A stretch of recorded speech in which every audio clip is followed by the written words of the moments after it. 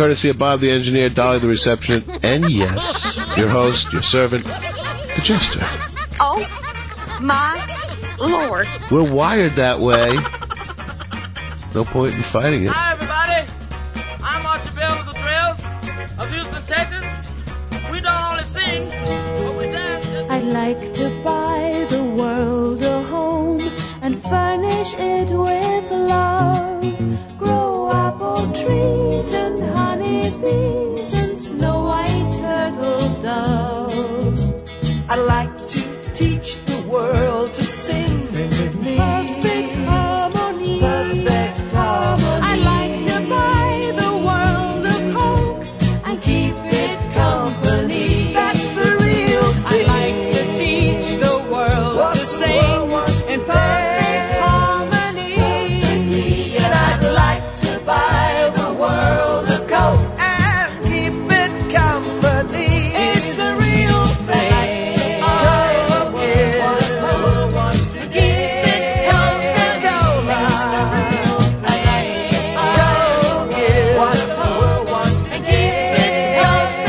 Another public service announcement from Brill Cream. Finally, someone has reinvented the wheel. Hey, you're tuned into the Ravings of a Clown on Jester Radio. Don't argue with the ball. Roger, we'll go. It's as good as done. The complete solution for your home PC. Here I am, in the city, with a fistful of dollars. And baby, you better believe I'm back in the New York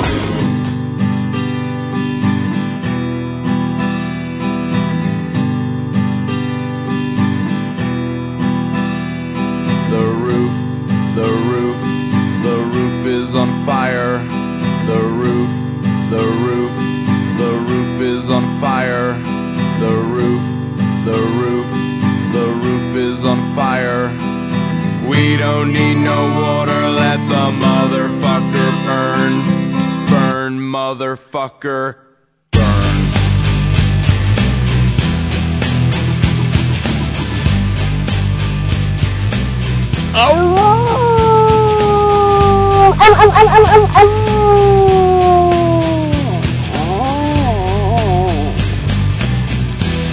Pushing.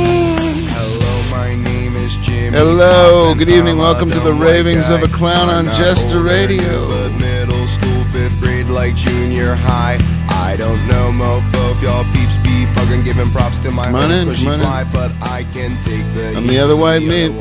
Known as Kid Funky. Schlana, flana, hung like planet Pluto. Hey, good evening. Welcome to the Ravings of a Clown on Jester Radio. Have become Welsh. You can call me Cookie. The roof is on fire. Hey, good evening. Welcome to the Ravings of a Clown on Jester Radio this Tuesday, February the 28th, the year of our Lord, 2006. Hanging with the Lord of Sin behind the glass. And a lot of shit happening in your sick fucking world, folks. I don't know what to say.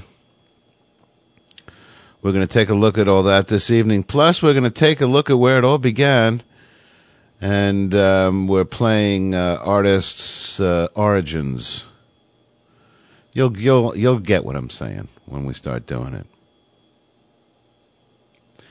And to that end, we have some amazing tunage this evening featuring the Eagles and Michael Jackson and Long John Baldry and Joe Walsh and Black Sabbath and Dion and the Yardbirds and Eric Clapton and Jackson Browne and John Lennon and there's other stuff too. Hanging with Sid the Neighbor in the Jester Radio chat room. Why not stop by and say hi? Still hawking the Jester Radio podcast this evening. We're so excited. We just got listed on iTunes this afternoon. So if you have iTunes, which of course you do, everybody has it, then simply search for Jester or Jester Radio or Ravings or something. And you can add us to your podcast subscription list and get a fresh copy of Ravings of a Clown each and every day in your inbox, with which you could do anything you like. Listen to it at your PC or copy it over to your iPod or your MP3 player and take it with, so you can hear our ravings wherever which way you travel in the world. It's time to turn our attentions to the headlines. Sunnis and Shiites traded bombings and mortar fire against mainly religious targets in Baghdad. So much for Islam being a peaceful religion. Well into the night this evening, killing at least 68 people per day after authorities lifted a curfew that had briefly calmed a series of sectarian reprisal attacks. At least 6 of today's attacks hit clearly religious targets, including with a car bombing after sundown at the Shiite Abdel Hadi Chalabi Mosque in the Hunia neighborhood that killed 23 and wounded 55. A separate suicide bombing killed 23 people in an East Baghdad gas station where people had lined up to buy kerosene. I love these guys. They're so fucking smart. They hate Americans, so what do? They kill fucking Iraqis. What makes more sense than that? These people got their fucking heads twisted around so far every which away from Sunday. They really don't even have the faintest fucking idea what they're doing, what they're protesting, who they hate, what to fucking blow up next. In addition to those known, you know how there are people who are just like angry all the time? They're always looking for a fight. They walk around with a chip on their shoulder. You get into a little fender bender with them. They come out and start acting like they're going to kick your ass because they're so fucking tough. You know, people, you think to yourself, man, dude, you know, like you could like you should look into yoga or something, man. Something fucking wrong with you.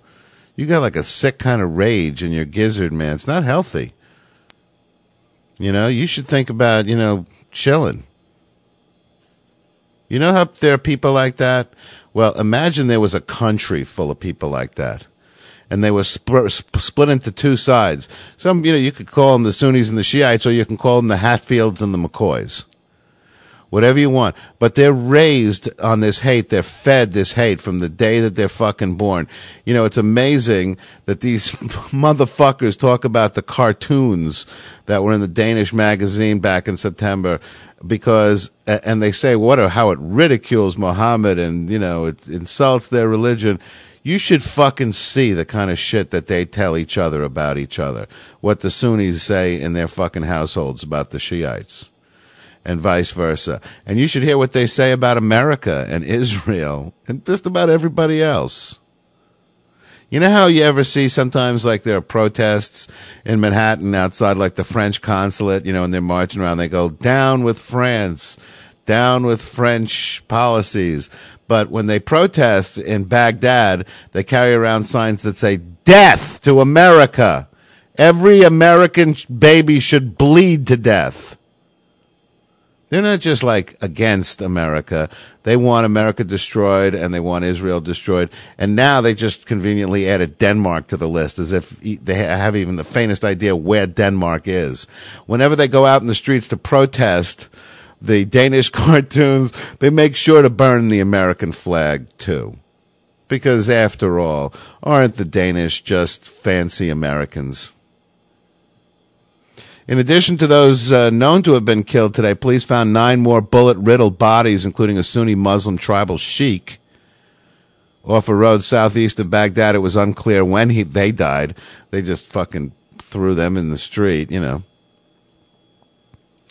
The surge of violence deepened the trauma of residents already shaken by fears that the country was teetering on the brink of sectarian civil war, threatened talks among Iraqi politicians struggling to form a government, and raise questions about U.S. plans to begin drawing down troop strength this summer. You know, Bush advertised that, hey, we're going to march into Iraq. They're a peaceful, loving people that are ruled by a brutal dictator, and they'll be dancing and throwing candy in the streets and receive our troops. And then they went over there and they found just the opposite. They were hated. And the reason that they had a bloodthirsty despot as their ruler is because that's what they fucking deserved. They were miserable, fucking hateful cocksuckers that have been going on with this tribal war for 5,000 years, and they've developed this convenient form of government to have the most brutal, the meanest, baddest motherfucker in charge of them all. That's the system they've come up with. So you arrogant fucking Westerners assume, oh, we'll just whip a little democracy on them and they'll just soak it up because everybody loves that shit. No. Not everybody loves that shit. Not when you were raised on this hate, this virulent bile that you live and breathe. Everything is a fucking jihad. You go into the fucking candy store and the guy gives you the wrong fucking change and it's a jihad on you, motherfucker. They don't know how to dislike something. They don't know how to not prefer something. Whatever they are not into has to go. Has to be brutally just beaten from the face of the earth. So if they don't like your music and they don't like your art, it's not that they don't want to listen to it. That's not enough. It must be destroyed and wiped off the face of the earth. All people who don't believe in Muhammad must be destroyed.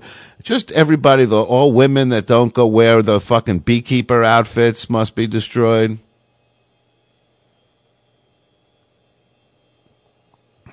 So that's how they ended up with a brutal dictator, because they're a brutal people. Prosecutors presented documents today that they said show Saddam Hussein approved executions of more than 140 Shiites in the 1980s, the most direct evidence yet against the former Iraqi leader in his 4-month trial. Among those sentenced to hang was an 11-year-old boy. Apparently, he had put together this intelligence that revealed that there were 8 people that were involved in an assassination attempt against him back in the early 80s. And what he did was he had those 8 people killed, along with basically everybody those 8 people knew. All their relatives, all their associates, all their co-workers. So for the 8 people that plotted against him, he killed 140 people, including an 11-year-old. The most significant document featured a signature said to be Saddam's on a court list of people to be executed, though it was not clear that he was aware of their ages. They may have neglected to tell him, as if he gave a fuck. The list on the particular document only had names. About 50 of those sentenced died during interrogation before they can go to the gallows. They didn't even make it to get hanged. They died by torture. One man, his brother, and 2 sons were executed by mistake. And Saddam allegedly then suddenly ordered them to be declared martyrs to cover up the error. Oh, yeah, they're martyrs. And this is how they shove this fucking bile down these people's throats, is they say everything is divine, everything comes from God, everything is religion.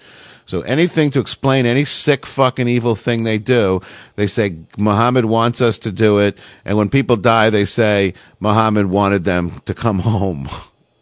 When it was discovered that that they each get 21 raisins, virgins. We still haven't figured out exactly what it says in the Quran. But martyrs get some good shit when they get over there. When it was discovered that the 11-year-old and 9 other juveniles were not executed but were still in prison years later, they were ordered killed and their bodies buried in secret in an order approved by a signature the prosecution said was that of the intelligence agency at the time, Barzan Ibrahim, who's Saddam's half-brother. Saddam, by the way, throughout his regime, another one of his notable statistics is that he's killed 56 of his own personal relatives. One of them was his brother-in-law. His sister married this guy. This guy defected to the West and made a very big show of getting on with the American media and everything. And Saddam called him up in his hotel room and said, listen, bro, let's straighten this out. You and me, come on. This is crazy. You know, we love you. We'll take good care of you. I promise. He convinced the guy, he talked him into it. The guy got on a plane, went back to Iraq. He walked into Saddam's office and he blasted him away with a gun right in the chest, his own brother-in-law. The president of the country did his own execution. He comes in, he says, Saddam, what do you want? He goes, do me a favor, move over, stand on the plastic. And he just fucking blew him away in his office. His brother-in-law. The mafia aren't that cold. Hey, you're listening to the Ravings of a Clown on Jester Radio. It's Tuesday, February the 28th, the year of our Lord, 2006. Hanging with the Lord of Sin, hanging with Sid the Neighbor. Why not stop by? All this evening, it's where it all began. And we're featuring tunes that are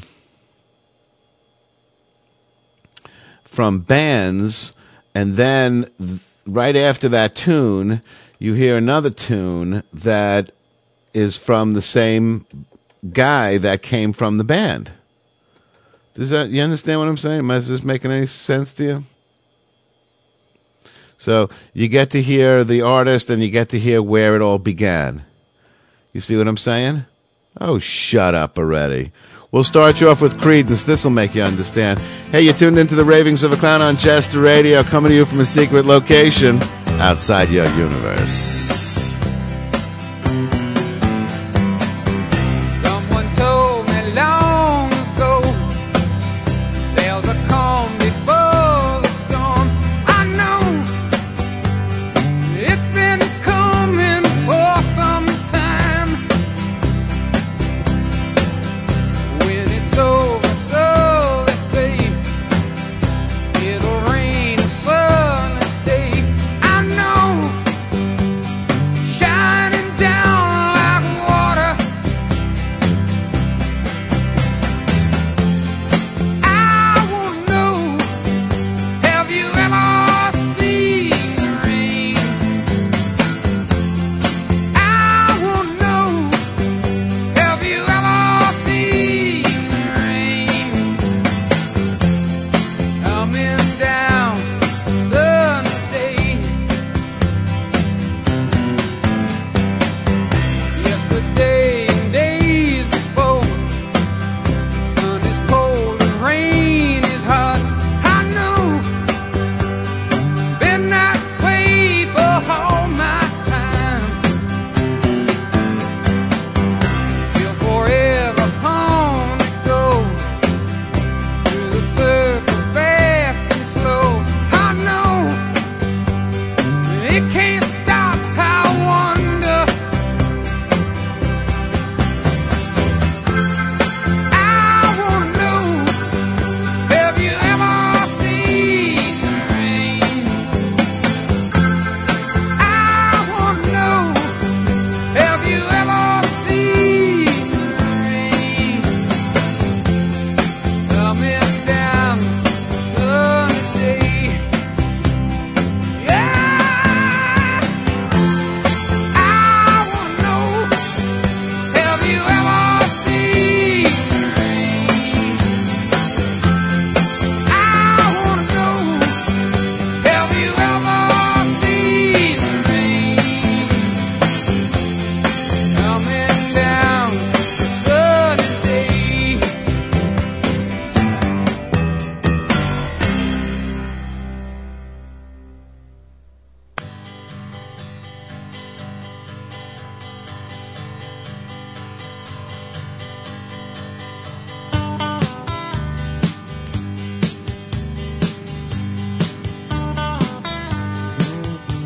They sent us home to watch the show coming on the little screen. A man named Ike was in the White House, big black limousine. There were many shows to follow, from Hooter to Dutyville. Though I saw them all, I can't recall which cartoon was real. The coonskin caps, Yankee bats, the hound dog man's big start. The A-bomb fears, Annette had ears, I lusted in my heart. A young man from Boston set sail the new frontier, and we watched the dream dead end in Dallas, they buried innocence that year. I know it's true, oh so true.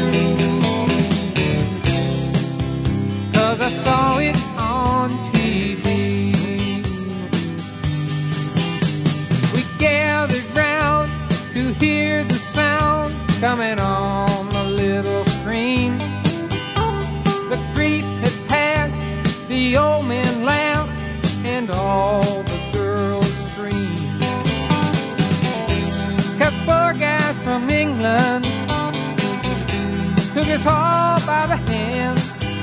It was time to laugh, time to sing, time to join the band. But all too soon we hit the moon and covered up the sky. They built their bombs and aimed their guns, and still I don't know why. The dominoes tumbled and big business roared. Every night at 6 they showed the pictures and counted up the score. I know it's true, oh so true, 'cause I saw it on TV.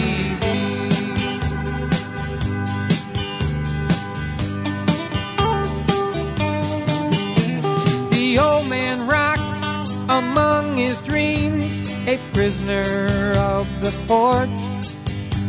The light, he says, at the end of the tunnel was nothing but a burglar's toy.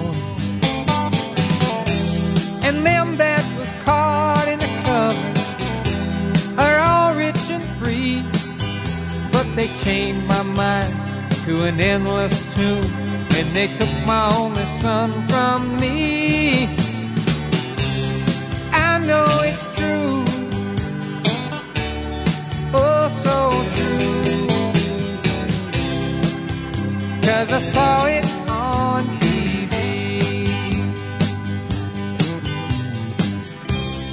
I know it's true,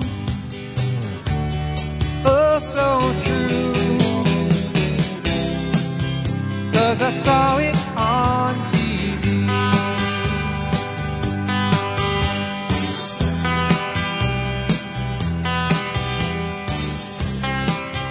I know it's true. I saw it on TV. John Fogerty on Jester Radio. Before that, you see, was the group he came from. That was Creedence Clearwater Revival. So that's how it goes, where it all started, because first we played the Creedence, you see, and then we played the Fogerty. You follow what I'm saying? So we'll be doing that all night long, if you could follow along with what we're doing there. Where it all got started. It'll make more sense later. We'll have more examples of that.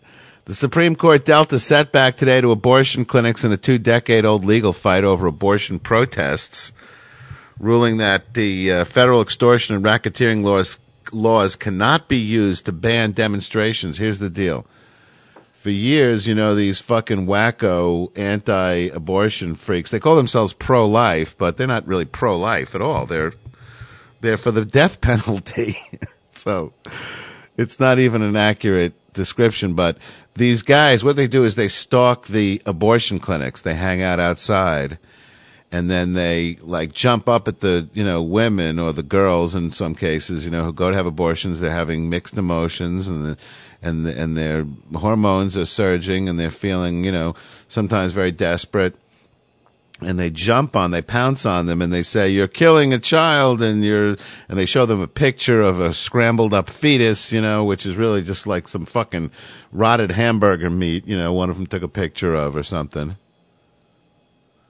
So what the abortion clinics did to fight back is they tried to have them prosecuted under the extortion and racketeering laws, to say that they're sort of an organized group that, you know, are causing malice against, you know, a particular company, in this case the abortion clinic, and they won't go away until you appease them, until you give them what they want, which is essentially to close down.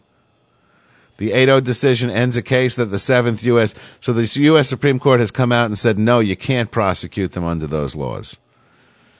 The 8-0 decision ends a case that the 7th U.S. Circuit Court of Appeals had kept alive, despite a 2003 ruling by the High Court that lifted a nationwide injunction on anti-abortion groups led by Joseph Schindler and others.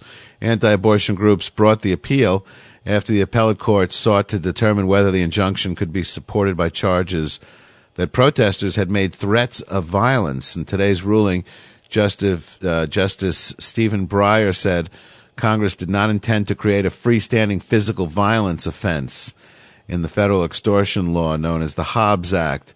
Instead, Breyer wrote, Congress chose to address violence outside abortion clinics in 1994 by passing the Freedom of Access to Clinic Entrances Act, which set parameters for such protests.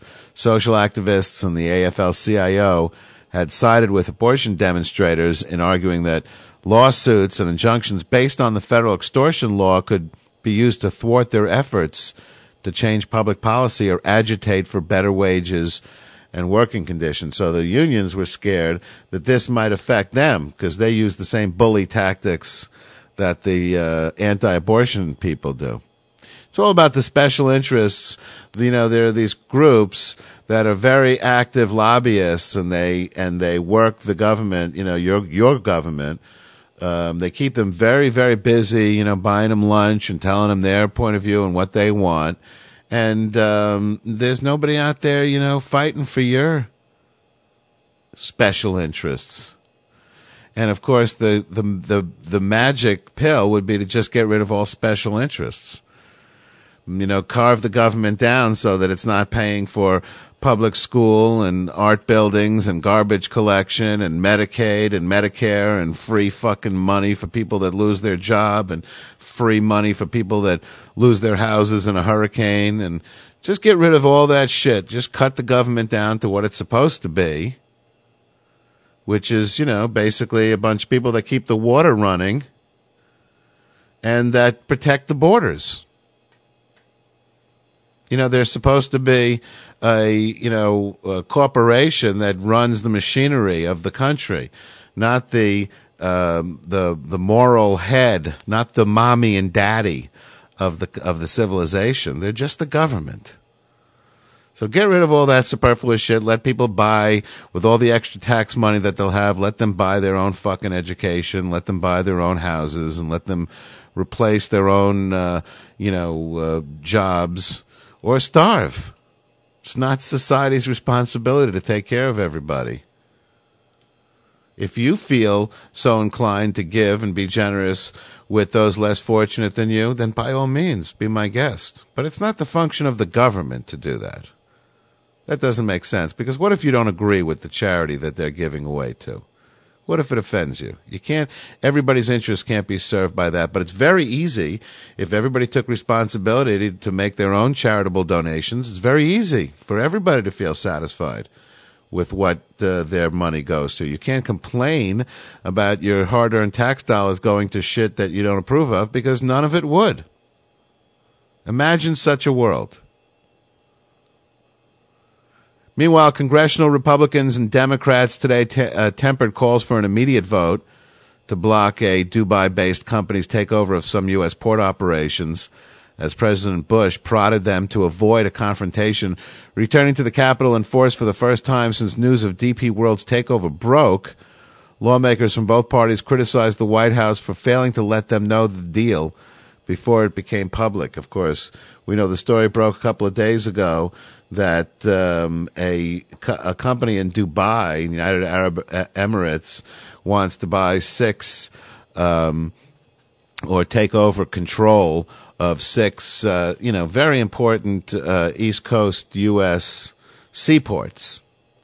And somebody along the way raised the question, gee, is this appropriate, what with the so-called war on terror, to give people who live in the Middle East, basically control over the entrance to our country? I wonder if that might turn into, a sort of a hole in the system, a loophole in the system, where maybe some terrorists might sneak through with compassionate, Arabs. I wonder if that's possible. Somebody brought up that question, and then it turned out that the White House had already investigated into it and given their approval. And then it later turned out that they had consulted the Coast Guard, of course, who is the branch of the armed service that has, the waterways as their domain. And they said, no, bad idea, don't do it. And the White House just ignored them. And then we found out that they kept all of this shit completely secret from the American people. Because they said, let's not worry them. Returning to the Capitol in force, many also said steps taken over the weekend by the White House and the United Arab Emirates company for a 45-day investigation of the transaction security issues reassured them and negated the need for legislation for now. We should allow that to proceed, said Senator Susan Collins, the Republican from Maine, chairwoman of the Senate Homeland Security Committee. Over the weekend, Senate Majority Leader Bill Frist, the Republican from Tennessee, brokered a deal between the company and the Bush administration to agree to a new investigation of security issues related to DP World's plan to assume significant operations of 6 U.S. ports. So now that the word is out and everybody knows about it, now they think it might be a good idea to do a real investigation. That other phony baloney one where they ignored the advice of their own Coast Guard, we'll just sort of let that one slide.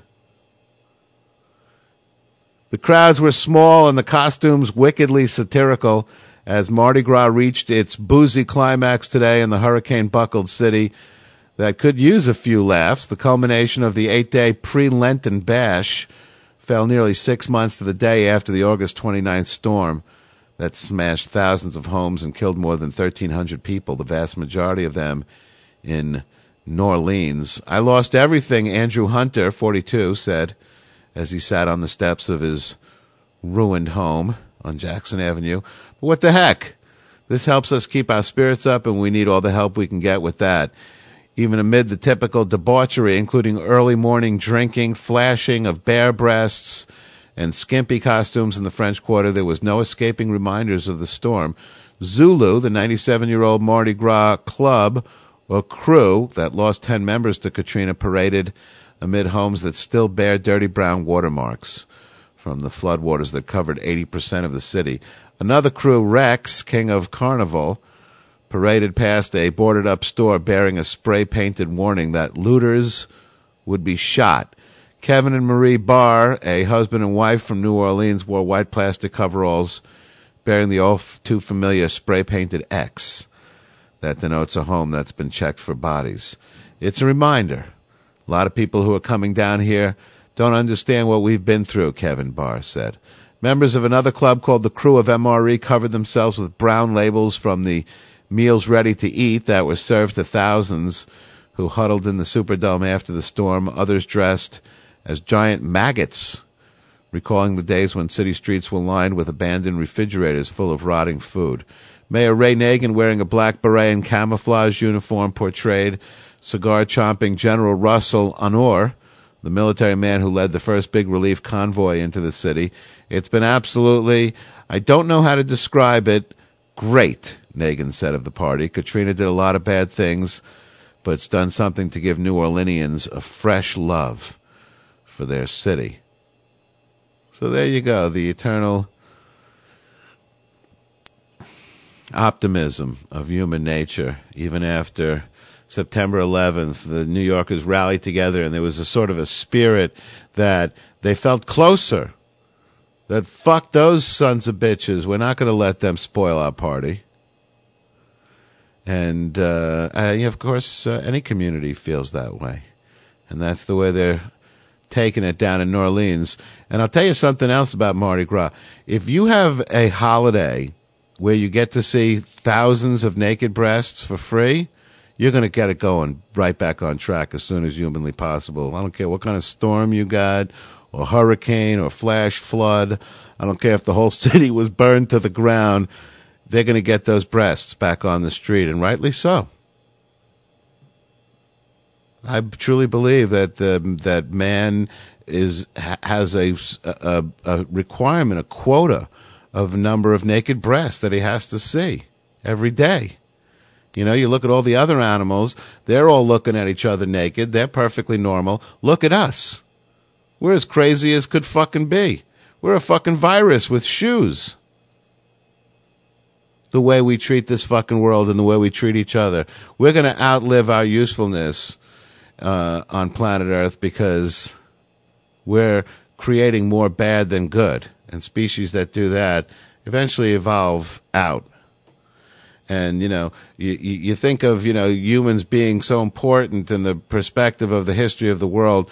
But think of it this way. If the world was one day old, if you put it in a scale and you think of the world, the history of planet Earth being one day old, then the length that the humans have been on Earth has been less than a second.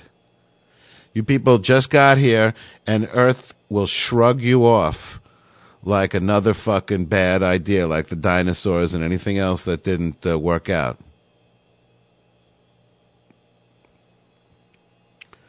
Don't mean shit. This is where it all began for Joe Walsh, the Eagles. You're tuned into the Ravings of a Clown on Jester Radio, where it all began night this Tuesday, February the 28th, the year of our Lord 2006, hanging with the Lord of Sin, Sid the Neighbor. Stop by the Jester Radio chat room, throw your 2 shekels into the thick of the fray. And don't fuck with that doll. What you're looking for on Jester Radio starts right now.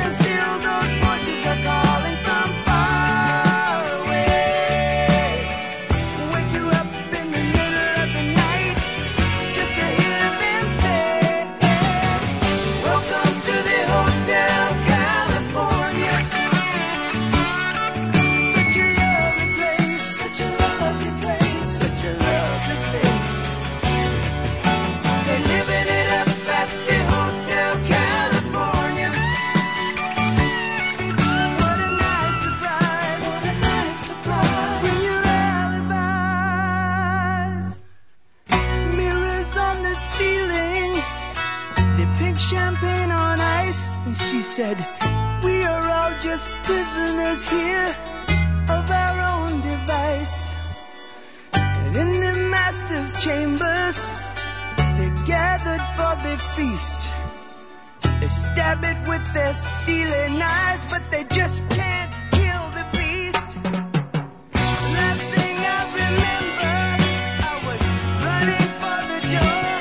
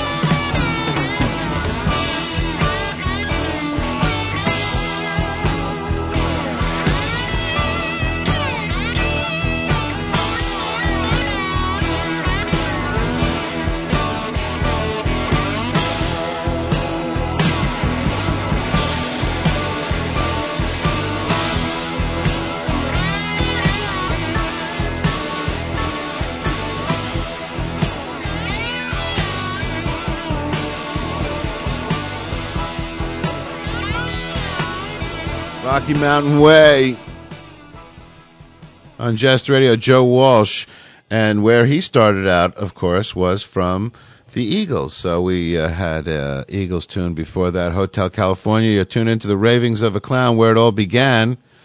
Hanging with Schmar and Sid the Neighbor, the world-famous Sid the Neighbor, whose name is spoken in over 130 countries each and every evening. Bob the Engineer has asked me to remind you that if you're tuning in this evening through Live 365, don't do it, man. Whatever you do, head over to jesterradio.com, click on where it says tune in, you know, that little radio icon on the left, and link in directly through viastreaming.net, and you get a much better signal, and you'll be much more happier and well-rounded individual. And speaking of which, I had an interesting experience this evening.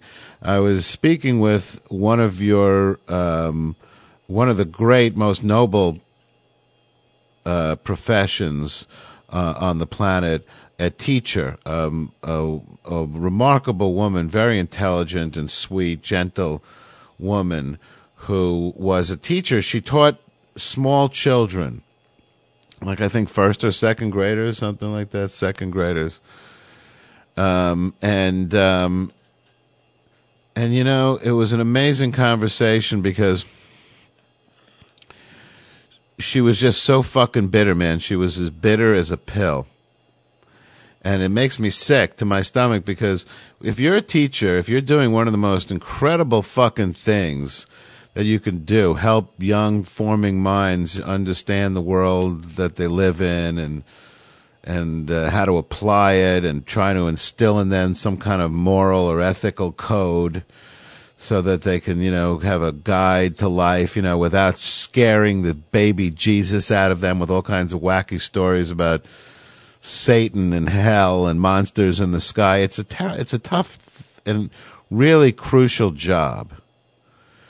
And, you know, I told her that I thought maybe we should consider just getting rid of the schools, the public schools, and getting rid of all those tax dollars that are wasted on it. And let's just let people who want to educate their children send their children to school. And she said right away, of course, what about the children that can't afford school? You know, I mean, this is the way people think in this culture because there's this expectation that everybody gets taken care of. But let me ask you something. Why does everybody get taken care of? Where did that rule come from, that everybody's responsible for their neighbor? Everybody's their neighbor's mother. Why don't we all just make a deal that we'll each take care of ourselves? And that way we'll get rid of a lot of complications. You don't have to rely on other people to provide you with education and medical care and spiritual care. You just do it your fucking self. Be responsible for yourself. Once you're an adult, of course, and if you're not a child, then your parents are responsible.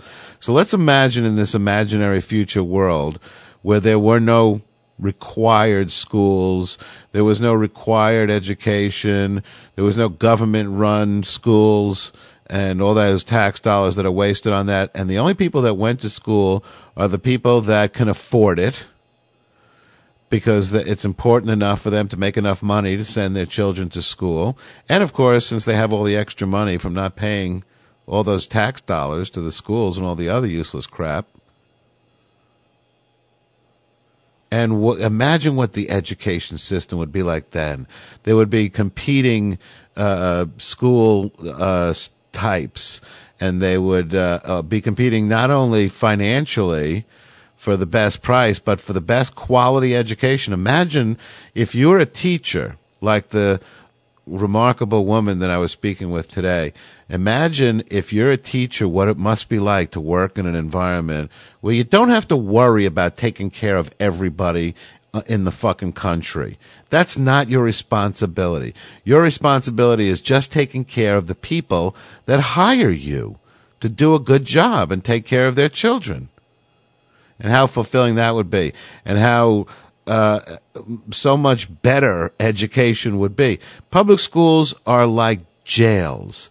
I know that may not be like the way it is for the young lady that I was speaking with today, because she teaches second graders. But you and I both know that if you live in a Western country, by the time you're 12, 13, 14 years old, schools are like prison in so many different ways, figuratively and literally. And of course, if you grew up, or if you lived in any metropolitan city, you know that schools are virtually prisons. They lock the doors. There's all kinds of security. And it's a terrible fucking place for children to live. And we just send the children to these places and we say, well, it's a necessary evil. We gotta, educate everybody. But you don't. You can't be responsible for everybody. That's not right. Who the fuck gave you that job?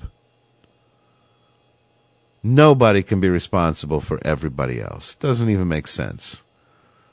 Got to get that whole thing out of our vocabulary. It's nice to care about other people, but to build that into your government where everybody gets taken care of, everybody gets free education, and everybody... Isn't that stupid? Hey, you're listening to the Ravings of a Clown on Jester Radio. It's Tuesday, February the 28th, the year of our Lord 2006, hanging with Schmar and Sid the Neighbor and Lord of Sin behind the glass. President Bush praised Iraqis' defiance of the terrorists and the killers before embarking today on a ties-strengthening visit to South Asia, the presumed hiding place of Osama bin Laden, and a part of the world where the war on terror is often close at hand.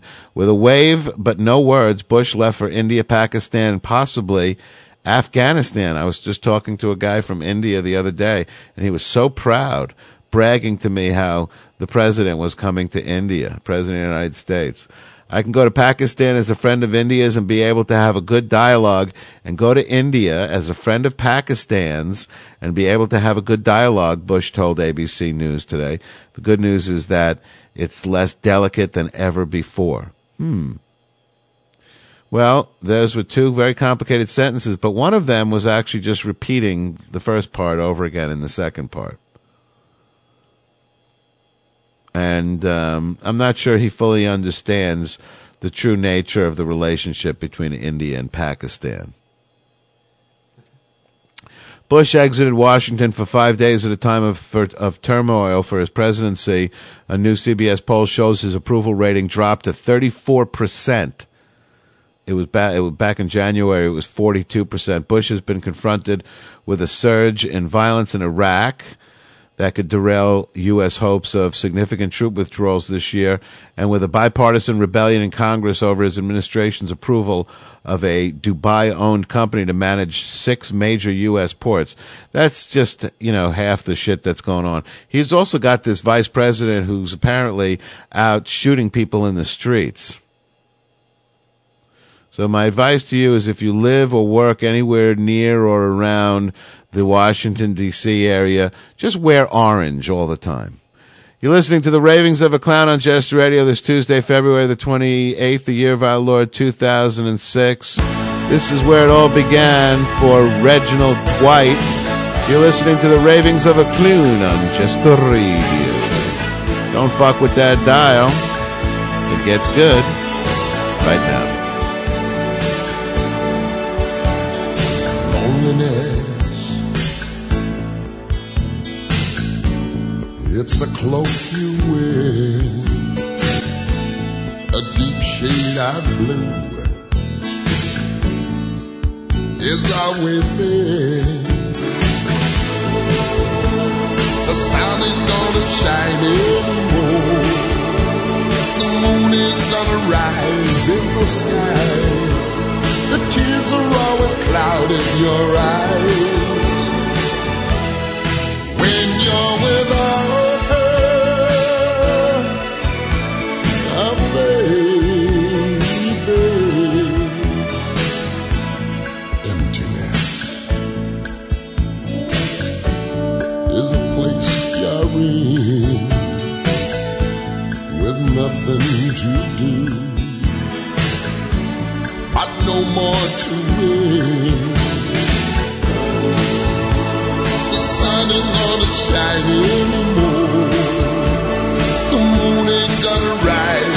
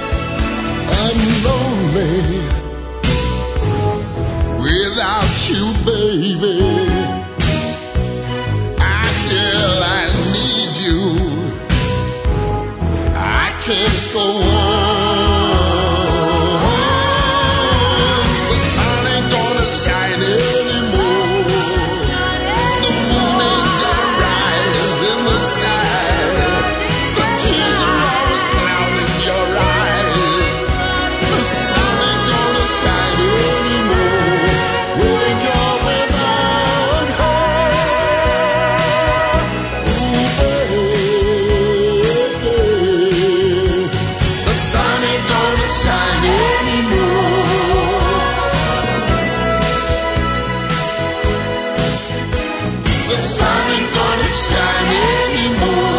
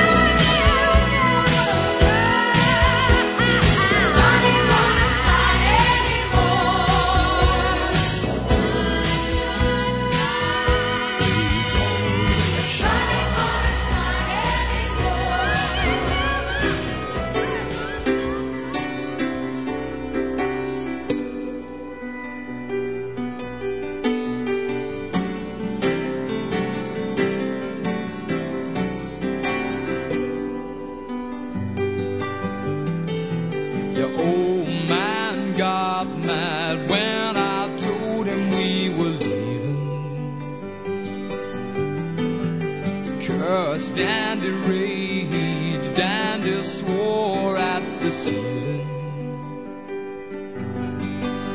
He called you his child, said, honey, get wise to his game. He'll get you in trouble, I know it, those bums are all the same.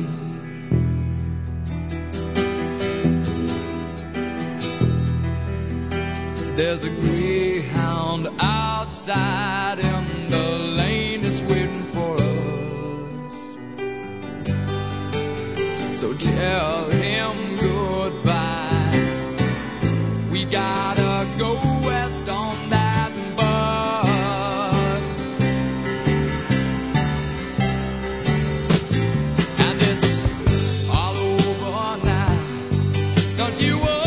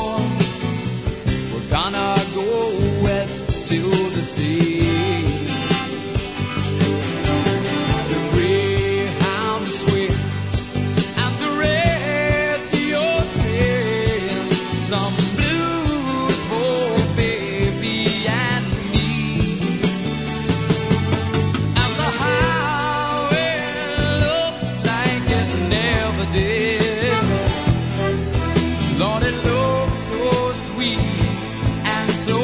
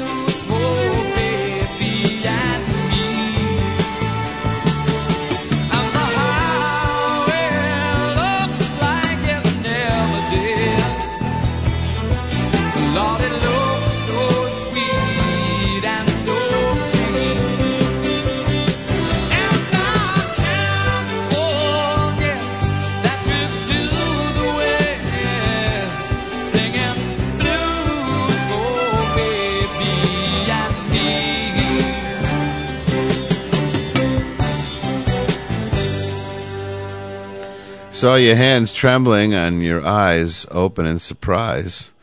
It's 90 in the shade, babe, and there ain't a cloud in the sky. I called you my child and said, honey, now this is our game. There's two of us to play it, and I'm happy to be home again. And there's a Greyhound outside in the rain. It's waiting for us, so tell him goodbye. We're going to go west on that bus, and it's all over now. Don't you worry. No more. Going to go west to the sea. And the Greyhound is swaying, and the radio's playing some blues for baby and me. And the highway looks like it never did. Lord, it looks so sweet and so free. And I can't forget that trip to the West, singing blues for baby and me. Elton John on Jester Radio wrote that about his leaving the Long John Baldry band, where he had cut his teeth and become a great keyboard player, to the master. Of course, back then he was only Reginald Dwight and did what a lot of bluesmen did. He took his name from his idols, and in his case, they were the two co-band members, Long John Baldry and Elton Dean, the drummer, and made himself Elton John. Because he figured being homo, it was bad enough, but being homo with the name Reginald Dwight would just fucking kill him. Blues for Baby and Me on Jester Radio from Elton John. Long John Baldry, the master himself, the sun ain't gonna shine anymore, started that set on Jester Radio this Tuesday, February the 28th, the year of our Lord 2006. Shout out goes out to Schmar and all those listening in your living rooms and iPods all across the land. Bob the engineer has asked me to remind you that the request lines are open now at www.jesterradio.com. Stop by, tell us what you want to hear. We'll get it on the air within 15 minutes. That's our guarantee, or I have my left testicle surgically removed without the benefit of anesthesia. Live, on air, in a specially promoted pay-per-view event. The Supreme Court appeared ready today to bless Playboy playmate Anna Nicole Smith's pursuit of a piece of her late husband's oil fortune. The court waded into an 11-year-old family feud over the estate of J. Howard Marshall II, who died at age 90 after a brief marriage to Smith. The case is dominated by themes of sex, greed, and deception.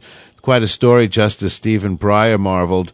Marshall's youngest son, E. Pierce Marshall, claims that he is the sole heir and that Smith's legal fight is dead because she lost in a Texas probate court. Justices appeared unwilling to buy that. Smith, a former stripper known for her flashy cleavage-revealing outfits, watched from near the back of the court, dressed in black. Her lawyer said she was in tears during part of the argument when justices discussed her late husband. But it was mostly the drugs, the mix. You know, she takes so many things, and a lot of times she takes one extra red and not enough of the blues. And it gets her fucked up. Justices tread delicately on the subject matter. Chief Justice John Roberts said the case involved a substantial amount of assets, referring to the fortune of Smith's husband of 14 months. The estate was estimated as much as $1.6 billion. That's with a B. CBS radio division sued Howard Stern today, claiming its former star shock jock breached its contract with them when he moved over to Sirius Satellite Radio. The lawsuit, which also named Sirius and Stern's agent as defendants, claims Stern improperly used CBS Radio's airtime to promote his new show with Sirius, which began last month. CBS also claims Stern discussed his plans with Sirius without disclosing them to CBS as required under his contract. Even before the lawsuit was filed in New York State Supreme Court, Stern tried to upstage the action with a hastily arranged news conference in Manhattan today to strike first at his former employer. Stern said the lawsuits were meritless and that CBS was trying to bully him. He called the lawsuit a personal vendetta against him. by CBS Chief Executive Officer Leslie Moonves, whom Stern has held a grudge, held a grudge against him. Stern said CBS officials knew of his plans to leave for Sirius and also condoned his references to satellite radio on the air and did nothing to stop him. When he spoke about it on the show, they were happy to have him talk about it because it drew in listeners. It raised his ratings. Everybody wanted to tune in and hear what he was going to say about how much it sucked to be on public airwaves. This whole thing you have with the public airwaves, it's such a stupid, sick fucking joke. Again, another small, tiny minority special interest of people who can't hear curse words and can't hear descriptions of foul things. And so they don't want anybody to hear it. If they don't want to hear it, they're not fucking happy if nobody hears it. What if they're children? It's always the children. What if they accidentally stumble into the room and hear a broadcast? Well, you know what? You're in charge of the children. So make it your responsibility to keep your children away from foul language shows and shows you don't approve of. Don't make it my responsibility. Don't make it my government's responsibility. If you don't want your children to listen to something, then don't let them. Do whatever it takes. Do your fucking job as a parent. Turn it off when they come in the fucking room. Tell them which channels they're not allowed to listen to and supervise them if that's what you want. But don't make it so that nobody in the fucking world can hear something because you don't like it. Who the fuck are you? You're not the boss of me. And that's the way Howard Stern felt, and he spoke about that quite often. It's not only that they would cut him off if he used curse words, but they would cut him off if he made vague references to sexual things. Which, let's face it, that's why you listen to Howard Stern. He was funny as shit.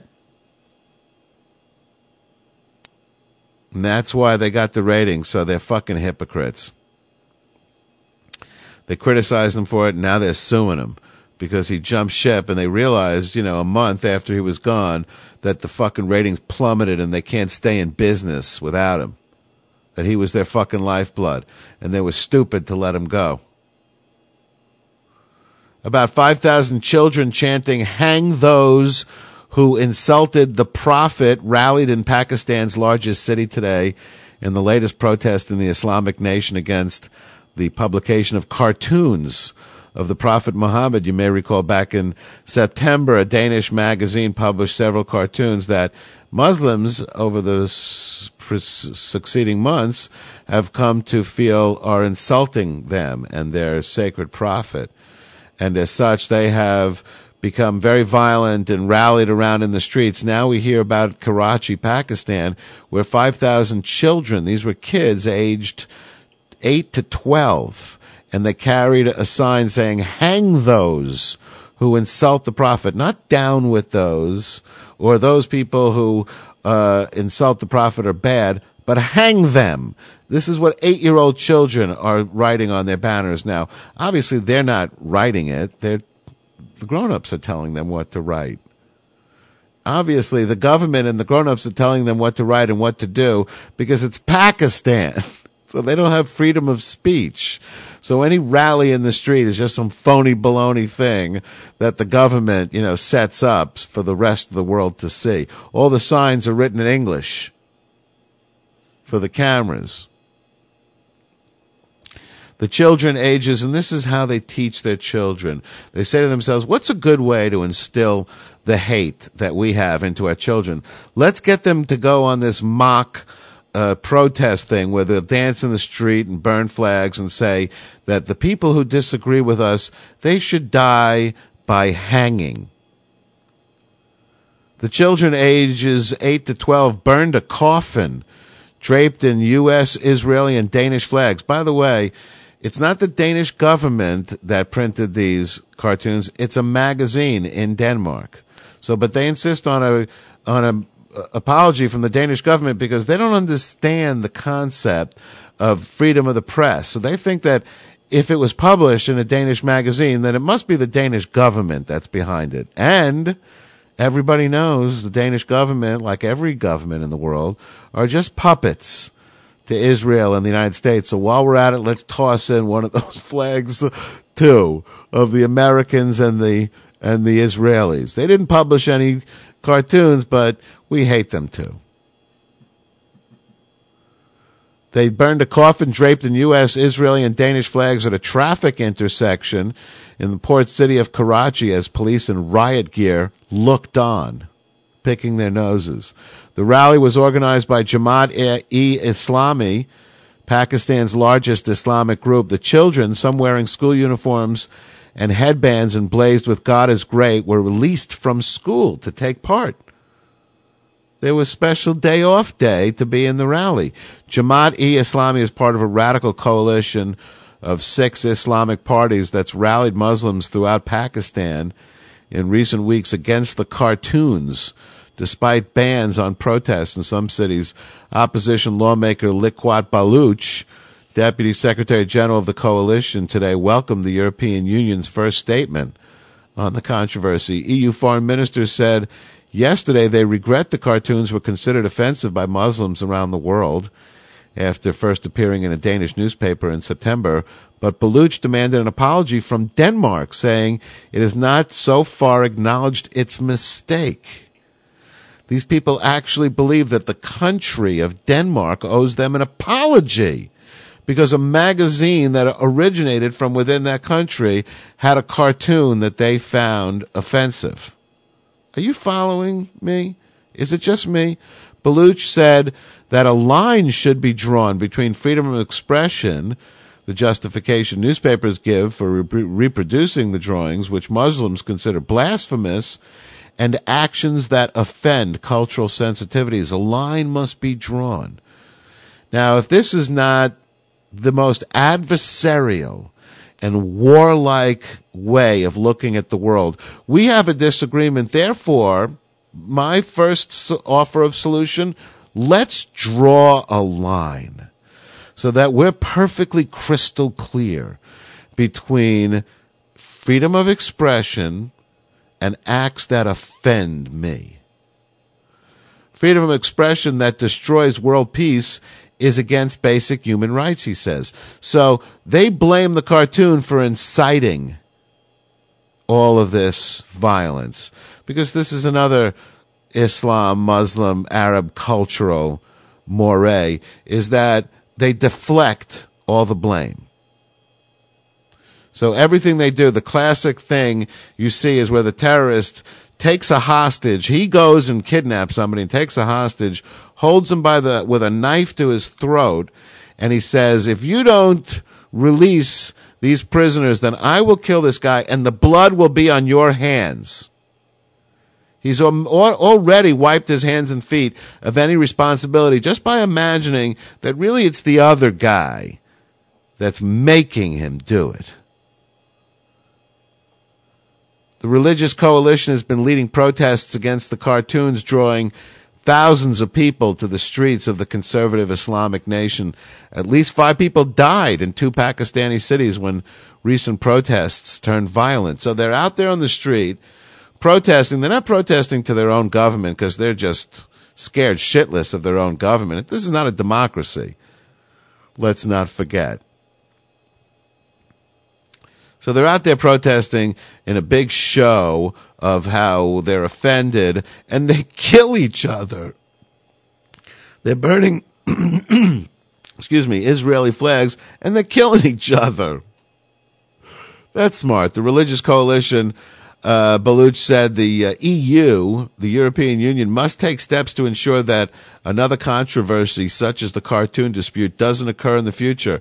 This is a good step forward, but it's incomplete, he said of the EU statement. Islamic tradition, as you know, bans represent any representations of Muhammad. Any picture of Muhammad is against their religion. So if anybody else wants to look at a picture of him, then they should be hanged, according to the little children, the cute little children.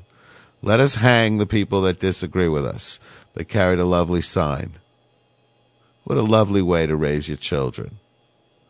The European Union must take steps to ensure that such a thing as the cartoon dispute doesn't occur in the future. The whole European Union, all the countries, England and France and Germany and Denmark and Sweden, all get together and say, let's not insult the Muslims.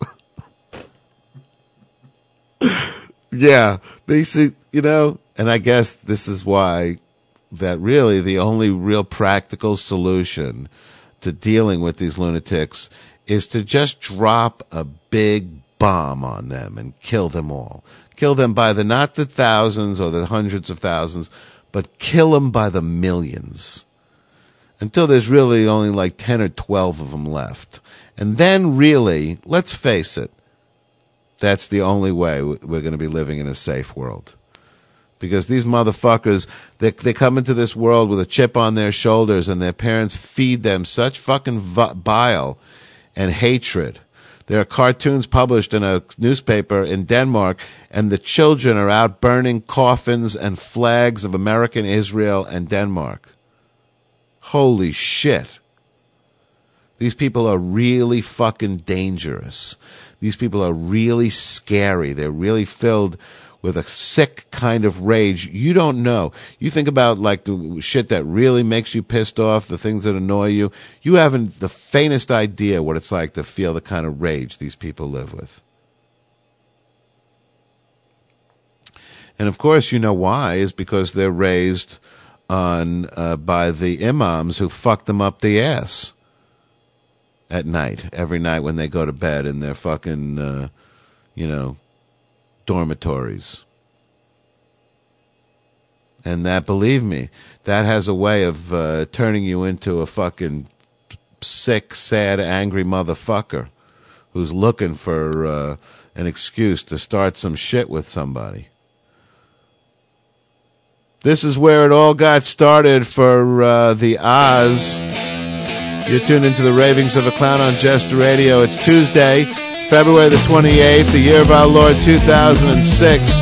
Don't fuck with that dial. It's more of what you listen to Jester Radio for.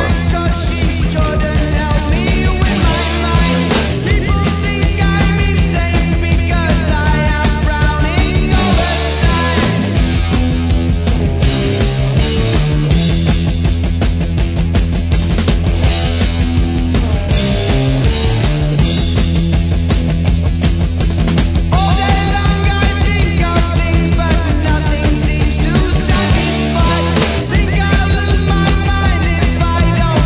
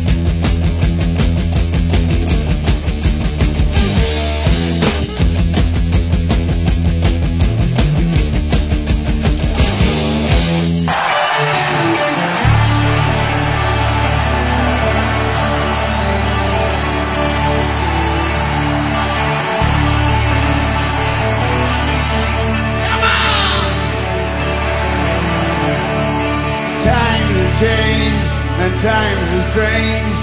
Here I come, but I ain't the same. Come on!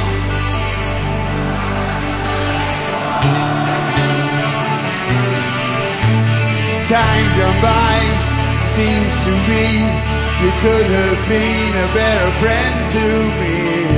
Come on!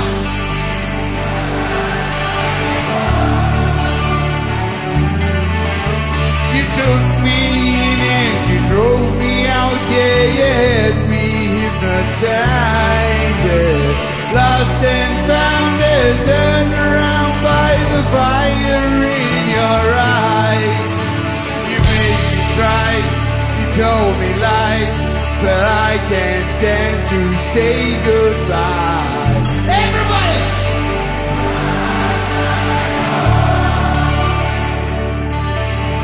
I could be right, I could be wrong. It hurt so bad, it's been so long. Mama, I'm coming home. Self-peace, love, yeah, we're both alone. Right before the fall, yeah.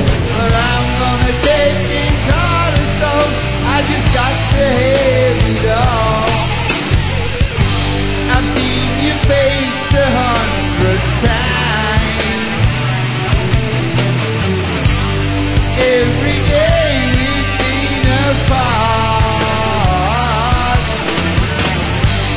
I don't care about the sunshine, yeah.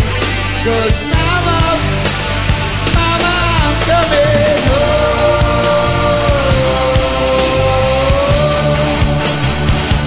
I'm coming home.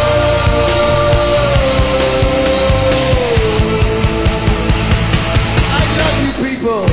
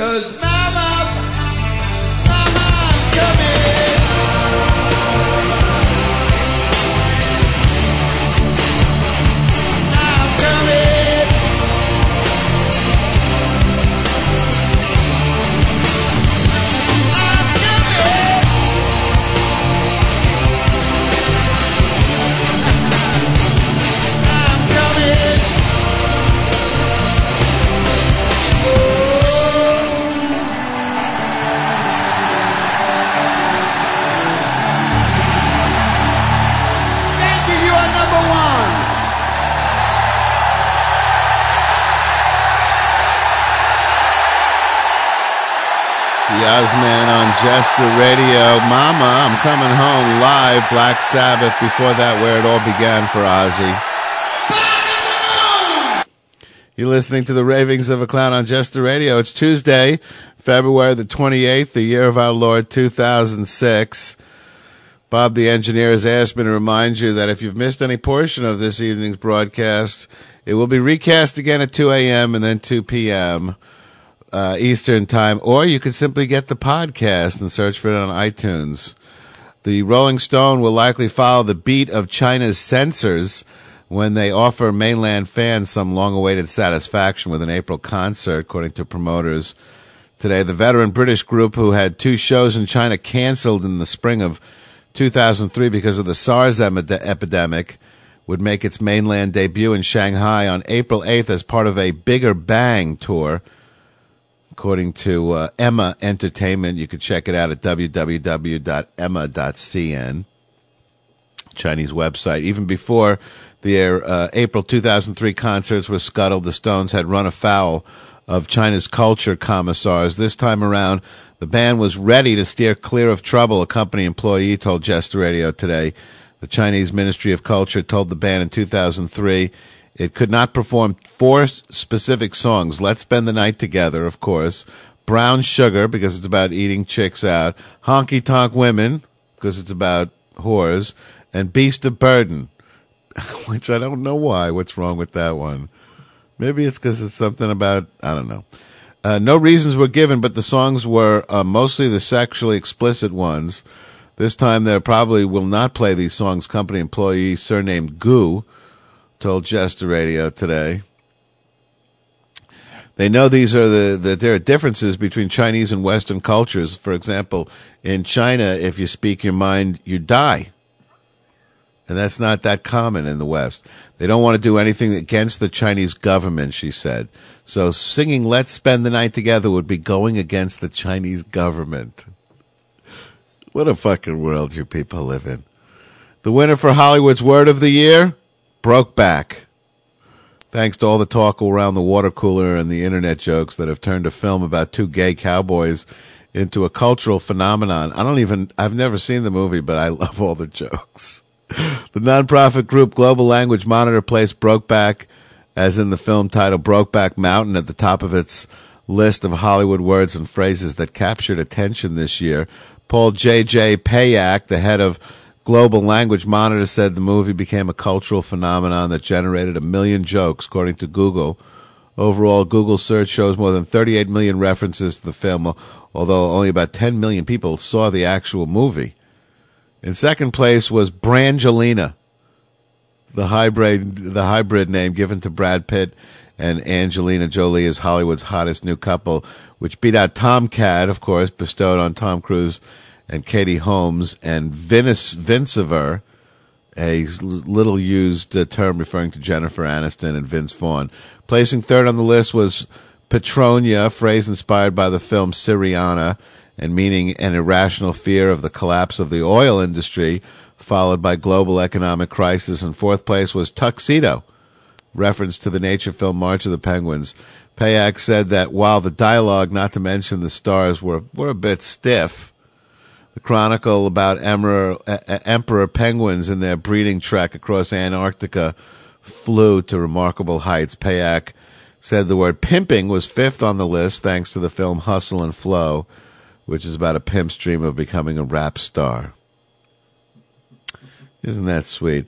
Every little innocent pimp who peddles human flesh for a living just dreams about becoming a rock and roll star, all-American hero. State lawmaker wants to peel Idaho's standard license plate of the legend Famous Potatoes in a battle over whether the lowly spud should symbolize a state whose major export is high-tech. Republican Senator Hal Bunderson said the slogan no longer has resonance for a state whose population and commerce have undergone a seismic shift in the 46 years since the motto was first stamped on Idaho's license plates. Other than as a consumer, the majority of people in Idaho have no connection to potatoes, said Bunderson, other than, of course, eating them all the time, whose potato proposal will be heard by a state transportation panel on Thursday. People got nothing better to do than spend their time. This guy got it in his head, we should change the name on the license plate, and that's what this guy does every day. He's chasing this fucking thing around. Besides, he says the potato has fallen from agricultural grace, dropping from the state's top-earning agricultural commodity to number 3 behind milk and livestock. Frank Muir, president of the Idaho Potato Commission, is irked over the proposal, which he says undercuts the Spud's considerable contributions to the state. After beating back the onslaught of low-carb diets in recent years, the last thing the Idaho potato industry expected was to be mashed at home, he said. We don't have to be embarrassed by our agricultural roots. Why not be proud of your potato, he said. Kind of gets you right there. 12-year-old visitor to the Detroit Institute of Arts stuck a wad of gum to a $1.5 million painting, leaving a stain the size of a quarter. Boy was part of a school group from Holly that visited the museum on Friday. Officials said he took a piece of Wrigley's extra polar ice gum out of his mouth and stuck it on Helen Frankenthaler's The Bay, an abstract painting from 1963. The museum acquired the work in 1965. Says it's worth about $1.5 million smackers. The gum stuck to the painting's lower left corner and did not adhere to the fiber of the canvas, officials told Jester Radio, but it left a chemical residue about the size of a quarter, according to Becky Hart, assistant curator of contemporary art. The museum's conservation department is researching the chemicals in the gum to decide which solvent to use to clean it. The museum hopes to make the repair in 2 weeks and will keep the bay on display in the meantime, just with the gum stain and all. Our expectation is that the painting is going to be fine, she said. Holly academic director Julie Kildee said the boy had been suspended from the charter school and says that his parents have disciplined him. Can you imagine the whooping that his parents gave him for ruining a $1.5 million painting? I dropped an ashtray, but my mother's, looking back now, I realize it must have cost her like $1.60. And she fucking beat the living baby Jesus out of my hide. Even though we gave very strict guidelines on proper behavior, we hold students to high standards. He's only 12. I don't think he understood the ramifications of what he did before it happened, but he certainly understands the severity of it now. He's going to be forever known in Detroit as the kid who stuck the gum on the painting. How do you outlive something like that? Come on. This is where it all began for little Mikey. You and I should make a pact. Let's do that right away. The Jackson 5 on JR.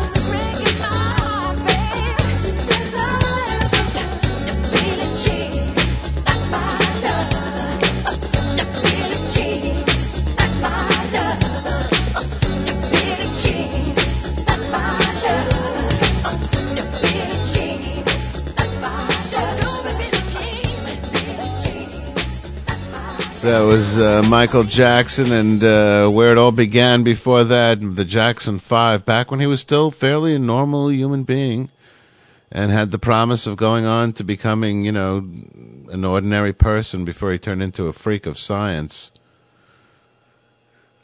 Poor kid.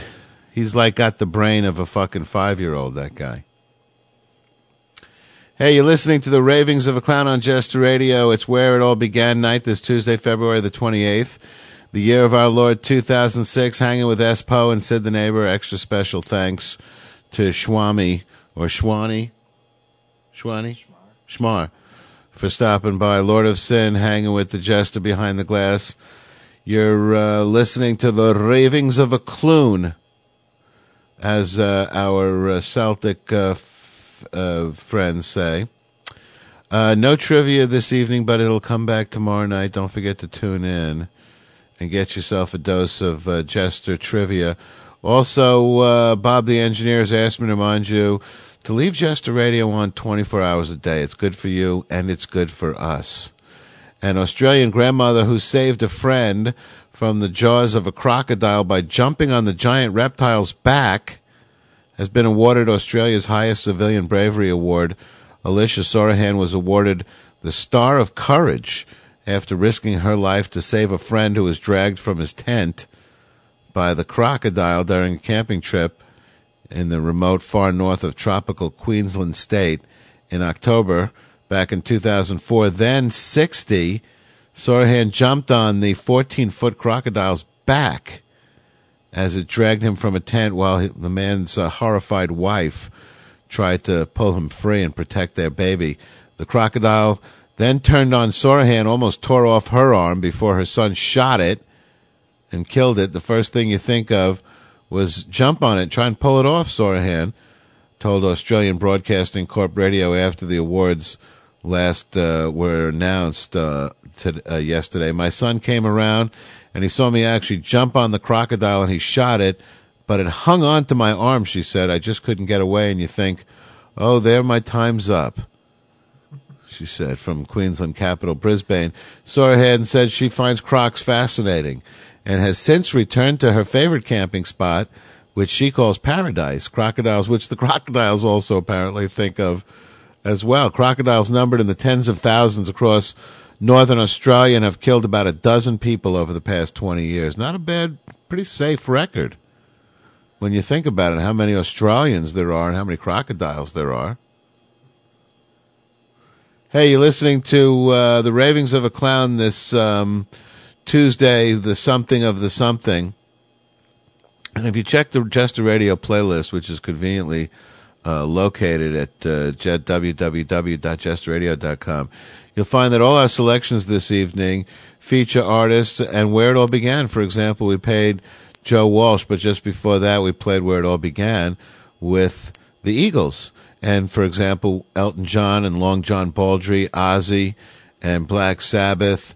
There in that last set we played Michael Jackson, and before that we played the Jackson 5, that group that he was in where his father just tortured him into becoming some kind of freak of science. Have you seen him without his actual nose? Remember several years back, he was in court wearing, like a fucking ski mask or something, and the judge said, you got to take that stupid thing off. And he took it off, and he had some kind of prosthetic nose on underneath it. And the judge says, no, that's got to go too. And he had to take off his nose in public. And people all over the world just gasped. Holy shit, this is what this fucking poor kid looks like underneath the phony nose. A massive middle school food fight left several students suspended, and the 8th grade class footing the cleaning bill that included the cost of scraping mashed potatoes off the ceiling.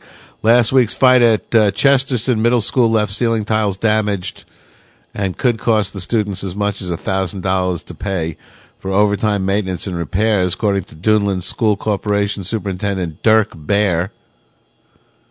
In Indiana, it wasn't just one or two kids throwing grapes, Baer said. There were mashed potatoes sticking to the ceiling. Security cameras captured the fracas that broke out about halfway through the 25-minute lunch period last Wednesday at the school in a town 15 miles east of Gary, Indiana. The school suspended between 6 and 10 students. Apparently, they don't really know themselves. For 2 or 3 days for launching the day's menu of chicken fried steak, mashed potatoes, and milk into the air. As many as 50 students may have been involved. Principal Jim Ton recommended one student be expelled. Cleaning costs will be taken. He apparently, I can't imagine what he did. He started jamming Jell-O down the chick's pants. Cleaning costs will be taken from the 8th grade extracurricular activity fund. Extracurricular activity / food fight fund. Baer said the whole class was punished because many of the grade's 500 students knew about plans for the food fight but failed to alert administrators. Apparently this was a premeditated food fight. It was planned and it was widely known that it would happen, but nobody said anything, Baer said. Everybody takes responsibility. It's like Nazi Germany. There were like thousands of fucking conspirators, man. They all kept quiet. A woman pleaded guilty yesterday to attempted murder charges for trying to hire a hitman to rob and kill 4 men for what she thought was cocaine, but turned out to be cheese. Jessie Sandy Booth, 18, hatched the plot after she visited the home of the men and mistook the queso fresco, which is a white crumbly cheese in common in Mexican cuisine, but the hitmen she hired turned out to be undercover cops. Anyway, they asked her numerous times, do you really want to go through with this? According to prosecutor Paul Hagerman, they gave her numerous chances to back out, but she said she was totally serious. She said she needed the money for modeling school. Booth pleaded guilty yesterday to 4 counts of attempted first-degree murder and was sentenced. Do you imagine some kind of ruthless fucking cunt who thinks it's okay to kill people so she can get pay to go to modeling school? What kind of hardened, fucking bitter chick is this? 18 years old. You know what? I need to pay my way through modeling school. Those people over there, they're just going to have to die because they have cheese, cocaine in a jar I saw in the kitchen. And if I could just grab that jar, I'll be okay. I'll sell all the cocaine to all my friends. I'll snort it up. And can you imagine if she actually found somebody to do this job for her? She started snorting the cheese. She pled guilty. Booth planned to take part in the murders and went with a police officer to buy a handgun. She told investigators that she planned to make sure all possible witnesses were killed. Then they would have been murdered too, Booth said about children or other bystanders in her statement to investigators. If there would have been babies, they would not have been able to talk, and then they would not have been murdered, she said. So, in other words, the plan was kill everybody, kill all the grown-ups, kill all the children who could speak, but spare the babies. Instead, leave them alone with a heap of bloody bodies stacked on top of each other. A woman didn't have to look too far to figure out who likely broke into her home and took a camera from her purse. Police said the burglar left behind his probation and parole cards. Very considerate of him. The woman was going through her purse after the burglary earlier this month to make sure nothing other than the camera was taken. She said she found the man's probation and parole card, which had a date and time stamp on it for his next appointment. He must have had the card in his hand when he went into her purse, thinking to himself, I'm going to go to jail if I get caught. He doesn't even know how to get there. The man who had not been charged on Saturday, the police plan to request burglary charges in the next week for at least 8 incidents over the past 3 years. Because he's the guy who goes into chicks' apartments. Now they got him pegged and steals the digital cameras. Finally this evening, far from Poopin' Road, the only road to Constipation Ridge, lost out to Divorce Court and Psychopath, which placed number one in an online poll of the nation's wildest, weirdest, and wackiest street names. Mitsubishi Motors sponsored the poll on the website. More than 2,500 voters cast their ballots during a week of voting that ended this month. Winners were announced on Friday at thecarconnection.com. Our readers really stepped up with some insane street names, said website publisher Paul Eisenstein. Our panel had a difficult time narrowing several hundred down to the 10 that our readers voted on, but we learned a lot about the byways of our country, not to mention the collective sense of humor of city planners everywhere. In first place was Psychopath in Traverse City, Michigan, followed by Heather Highlands, PA's Divorce Court, in second, and Tennessee Far From Poopin' Road in third. Eisenstein said all the roads were verified, although some are private and hard to find. The complete top 10 list included Tater Peeler Road in Lebanon, Tennessee, the intersection of Count and Basie in Richmond, Virginia, Shades of Death Road in Warren County, New Jersey, Unexpected Road in Buena, New Jersey, Bucket of Blood Street in Holbrook, Arizona, the intersection of Clinton and Fidelity in Houston. That's the only two times those things come together. The intersection of Lonesome and Hardup in Albany, Georgia, Far From Poopin' Road in Tennessee, the only road that leads up to Constipation Ridge, and Divorce Court in Heather Highlands, Pennsylvania. Psychopath was the number one in Traverse City, Michigan. So, where do you live? Psychopath. Okay, never mind. Hey, you've been listening to Where It All Began this evening on Jester Radio. We got one more set for you. Don't touch that dial. This is Where It All Began for four brilliant musicians. Leave it right where it is. When I was younger, so much younger than today, I never needed anybody's help in any way. But now these days are gone, I'm not so self-assured. Now I find I've changed my mind and open up the doors. Help me if you can, I'm feeling down, and I do appreciate you being round. Help me get my feet back on the ground. Won't you please, please help me?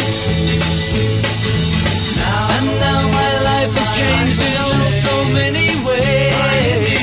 My independence seems to vanish in the haze.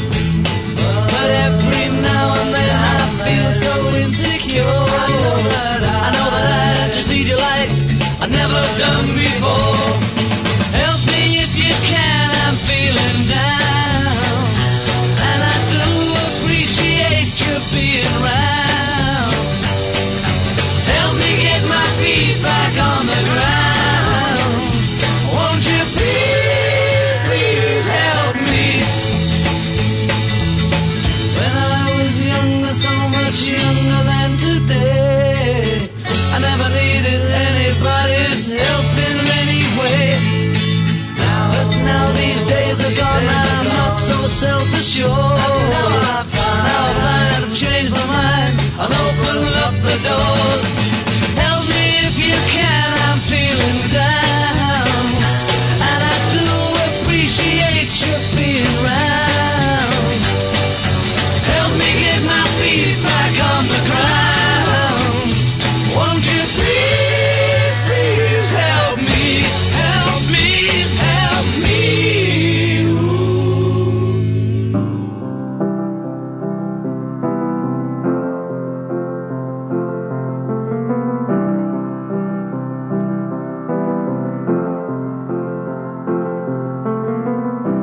Imagine there's no heaven. It's easy if you try. No hell below us. Above us only sky. Imagine all the people living for today.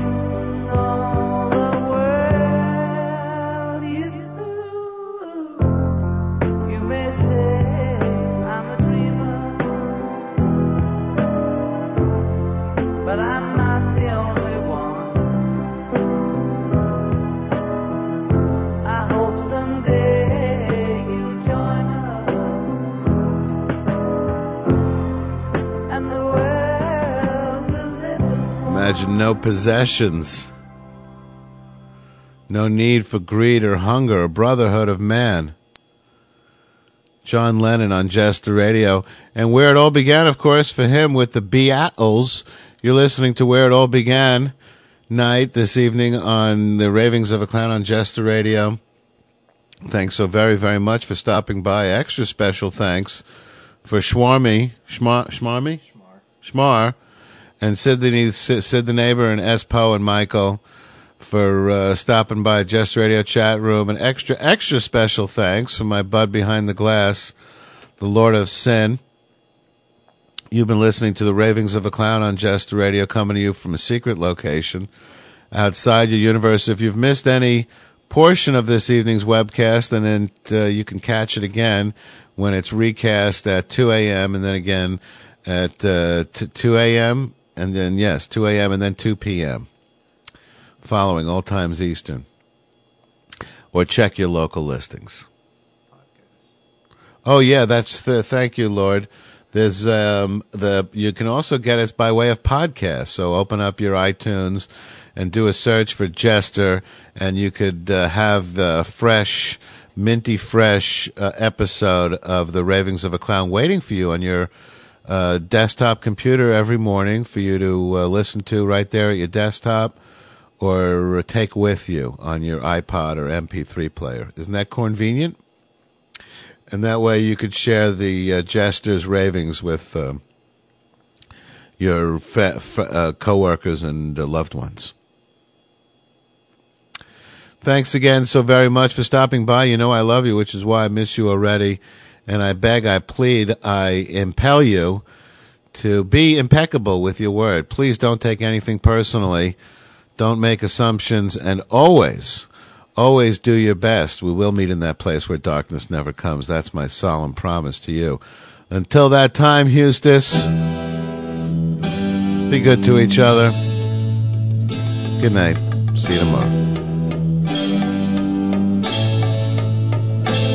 For your love, for your love, for your love, I'd give you everything and more, and that's for sure. for your love, I'd bring you diamond rings and things right to your door. for your love, To thrill you with delight, I'd give you diamonds bright. There'll be days that will excite and make you dream of me at night.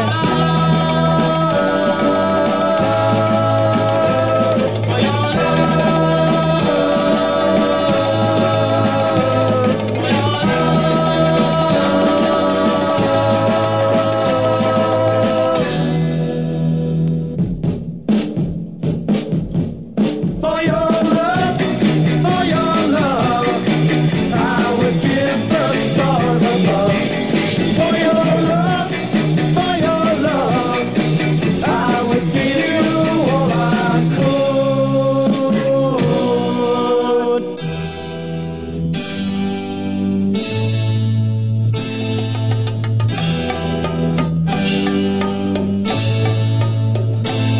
for your love,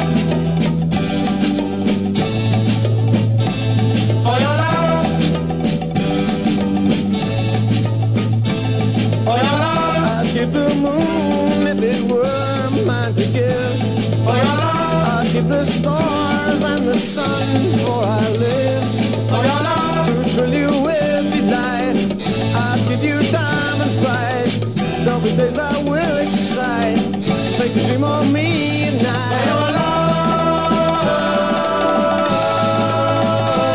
for your love, for your